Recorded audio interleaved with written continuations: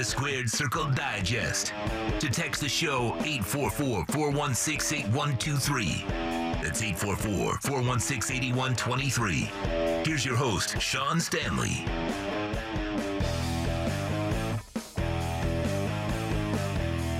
Back high atop Inter Miami CF Stadium.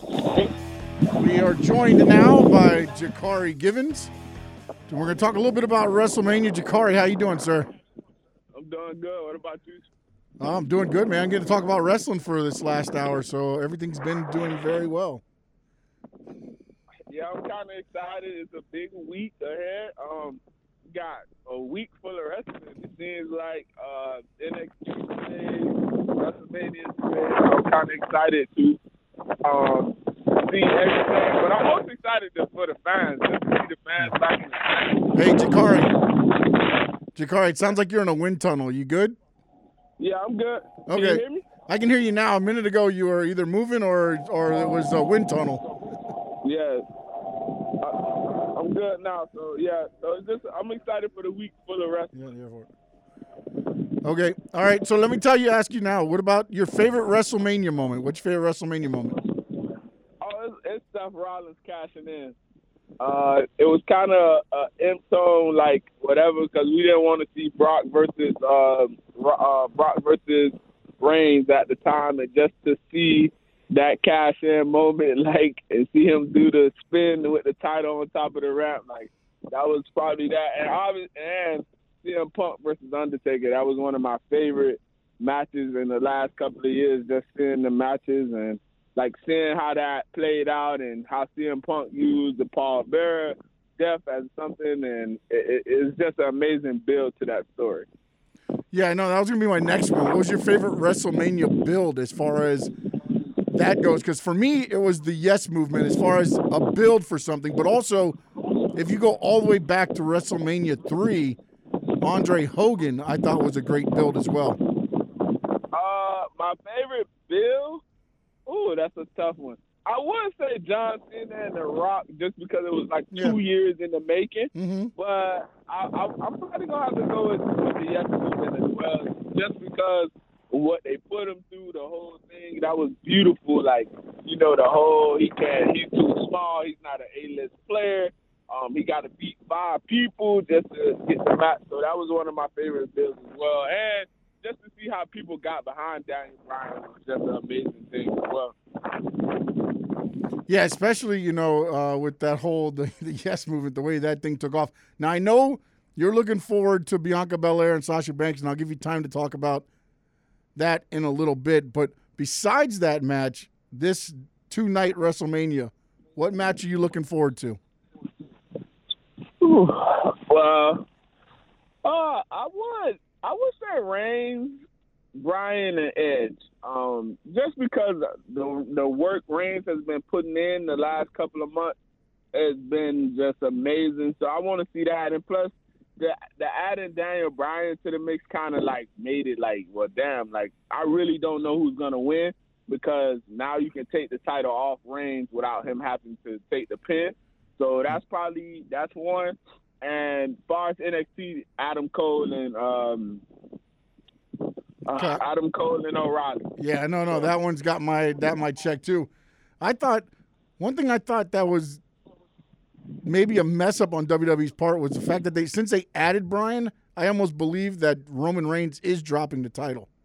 Yes, and that's the thing. As soon as they added him, it was like, okay, they putting Bryan in the match to take the pin because they don't want either Edge or Reigns to take the pin straight up. That was going to be my thing is that maybe they put him in there for Edge to take the pin possibly, because Edge has been doing a lot of heelish stuff. Yes. I'm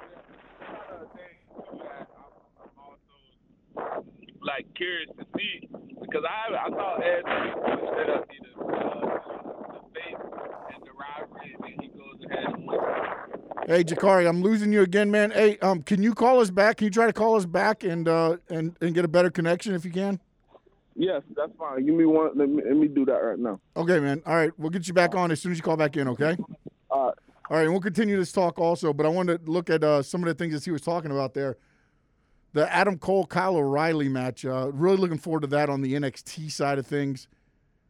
But I do think that WWE, and again, maybe this is WWE's way of telling us that the unexpected, right? Because maybe Roman Reigns does walk out the champion. But to me, when you put Daniel Bryan in there with Edge, you have now said, we don't want Roman Reigns getting pinned, but we'd like to get a new champion on board. So we'll see how that goes and that happens. And hopefully we'll get Jaccare back on here in a moment with a little bit better of connection. I know how he feels about Bianca Belair and Sasha Banks, so I'm going to let him discuss that once we get him back on here.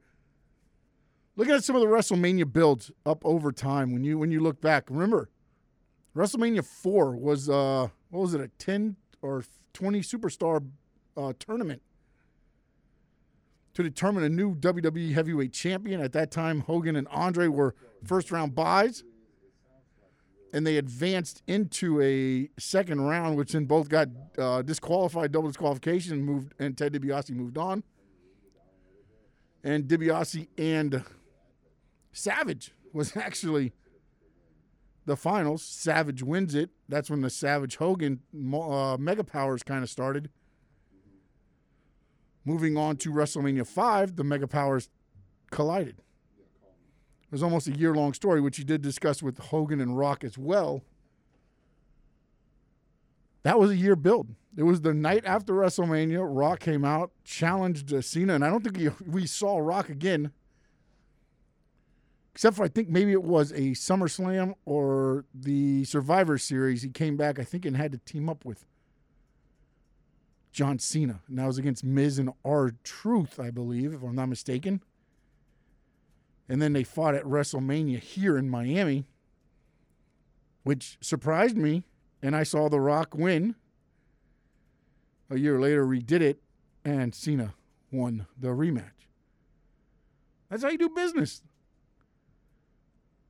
You get the title. Cena did the honors for Rock in his hometown.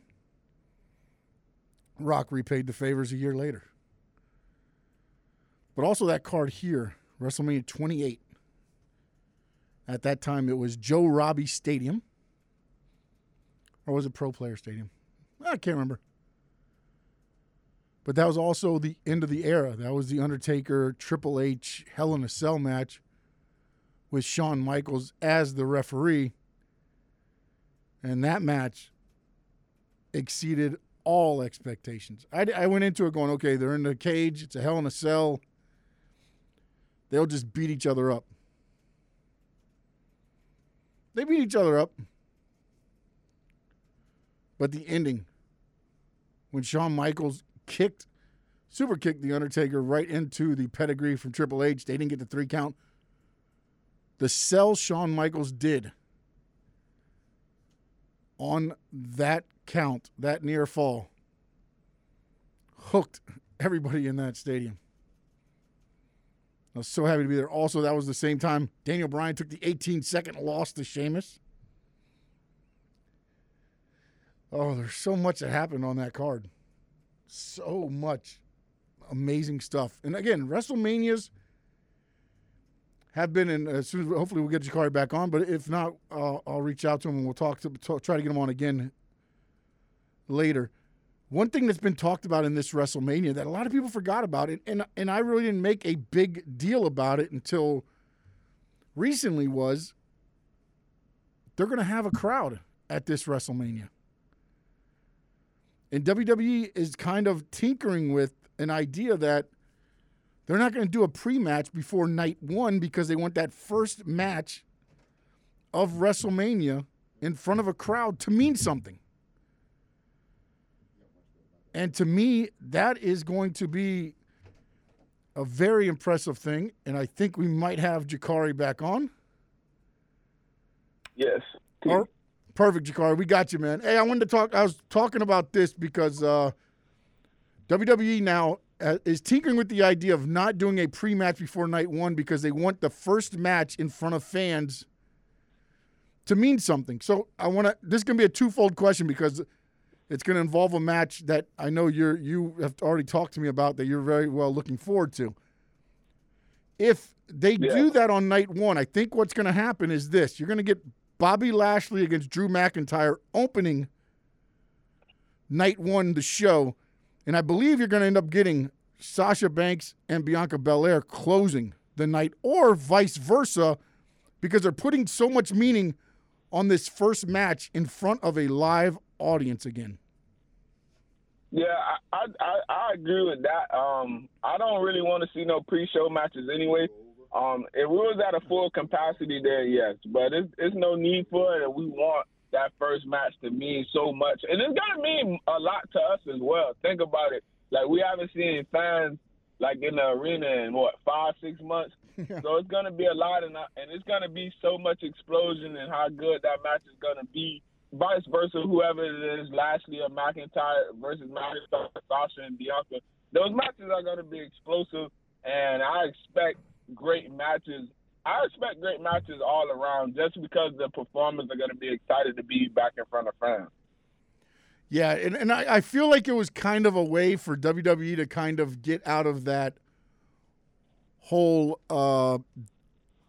they kind of paint themselves in a corner about who was going to be the main event for night one with the Lashley and McIntyre and Banks Belair, and a lot of people wanted Banks and Belair to get that spot. I think they were leaning toward Lashley. Now it seems they made this first match mean almost like a main event spot just to kind of get out of that. Yeah, and I think that it's just, I'm excited, man, and it's like I can't put it into words because the fans make the show. So now that the fans are back, it's just going to be an amazing feeling for me, man. It's going to be just to see those guys, to see the women and men of the WWE get the fans back. You're going to see I think you're going to see more off-the-wall changes. You know what I mean? I think we're going to see a lot of more surprises than we have in the past at WrestleMania. Yeah, I definitely think with the way this is set up, and I'm wondering, though, because 25,000 people in a 75,000 seat stadium normally would look pretty bad on TV. But then when you add the field now as well, they usually put another, I think, 10, 15,000 seats down there. How do you think they're going to be able to make this stadium look? I mean, the field's going to be there because people in the crowd. But TV-wise, how do you think they can make it look good?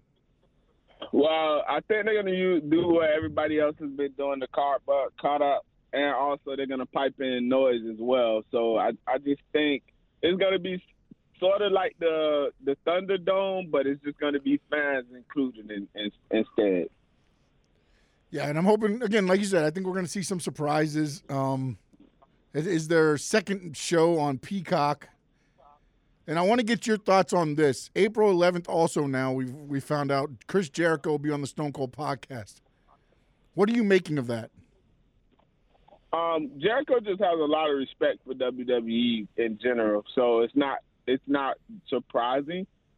He's just, he has a lot of respect for Vince McMahon, and he's just at AEW because they gave him, obviously the money. He probably has curator control. He probably has investment in AEW. But I don't take nothing out of it. I think it's just, Vince McMahon loves Jericho. He's probably one of the greatest performers you've ever seen because he's fired in a sense. Whatever gimmick you give him, he puts it over.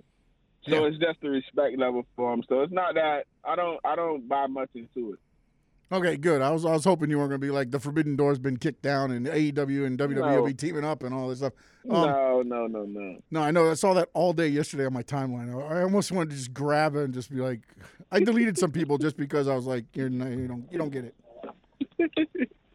Last question, Jaccare, before I let you out of here. Your thought of the build for this WrestleMania, and then how mad are you that they broke up the Hurt Business? I'm not that mad because I think Lashley because I think we've seen that too much. I think we had the whole Undisputed Era dripping in gold. You had, it was too much of repetitiveness. So I'm not upset about it. And I also think they could have gave Bobby Lashley, more of a stable, if you get what I mean. Like, actually good people to be around. Like Cedric Alexander and, was not the guy for him and Shelton Benjamin. Oh, man, I'll disagree. I'll agree to disagree with you, Jaccare.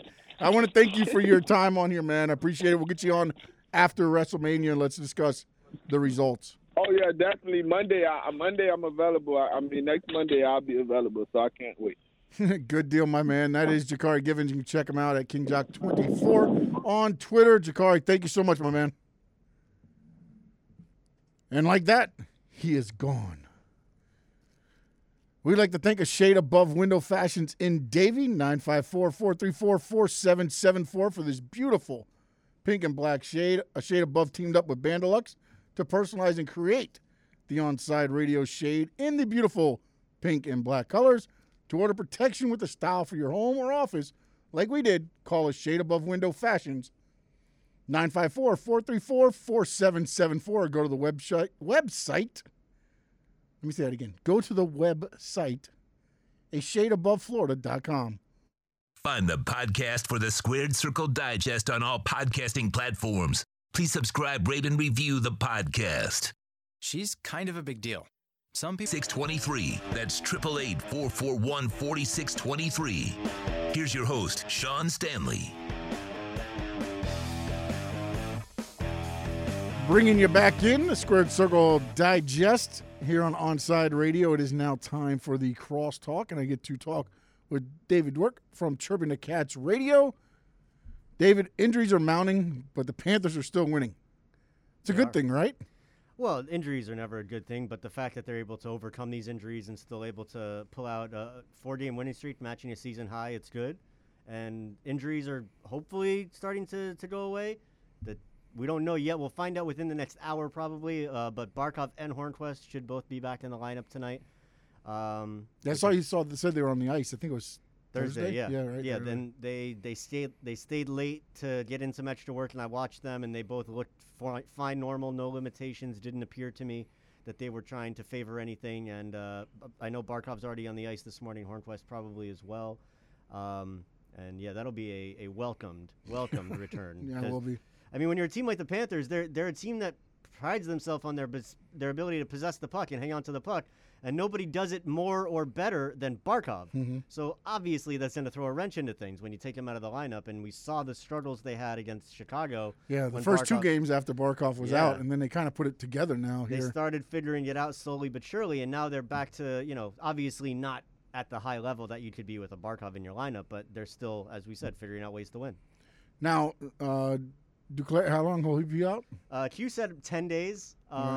But is that a normal injury like for hockey? I mean, I don't know how it's hard to say because, it looks like he jammed his shoulder in some way. You don't know if there's structural damage. You don't know how sore it might be or if he did anything to his muscle perhaps. They're so vague in hockey that we really don't know. But Q has said several times now about 10 days. So now, does their injuries thing go kind of like the day-to-day, 7-day if you're on the... It can. Okay. The IR is, if you put somebody on IR, they have to be out at least 7 days.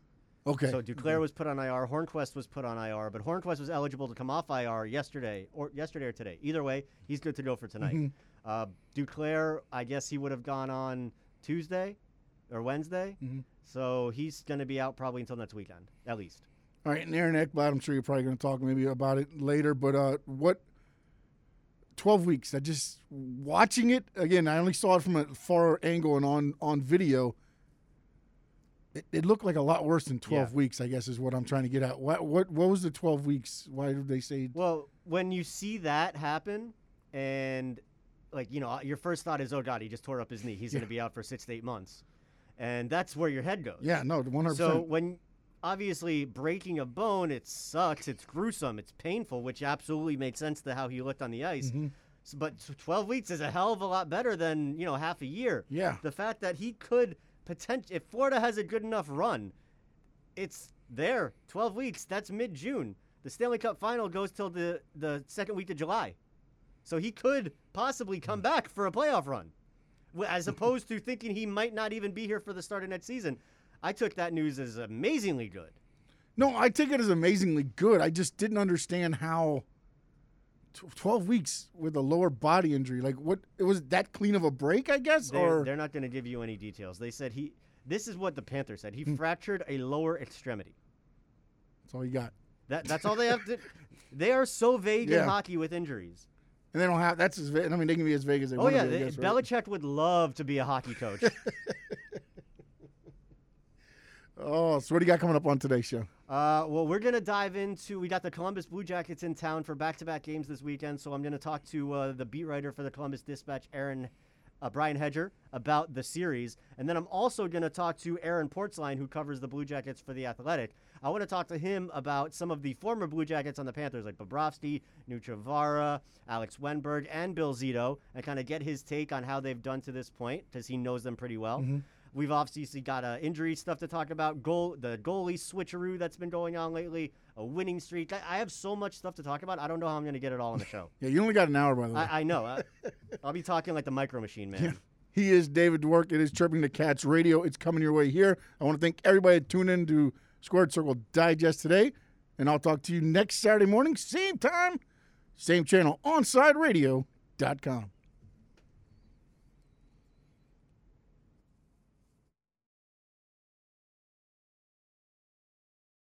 EF. Higuain will now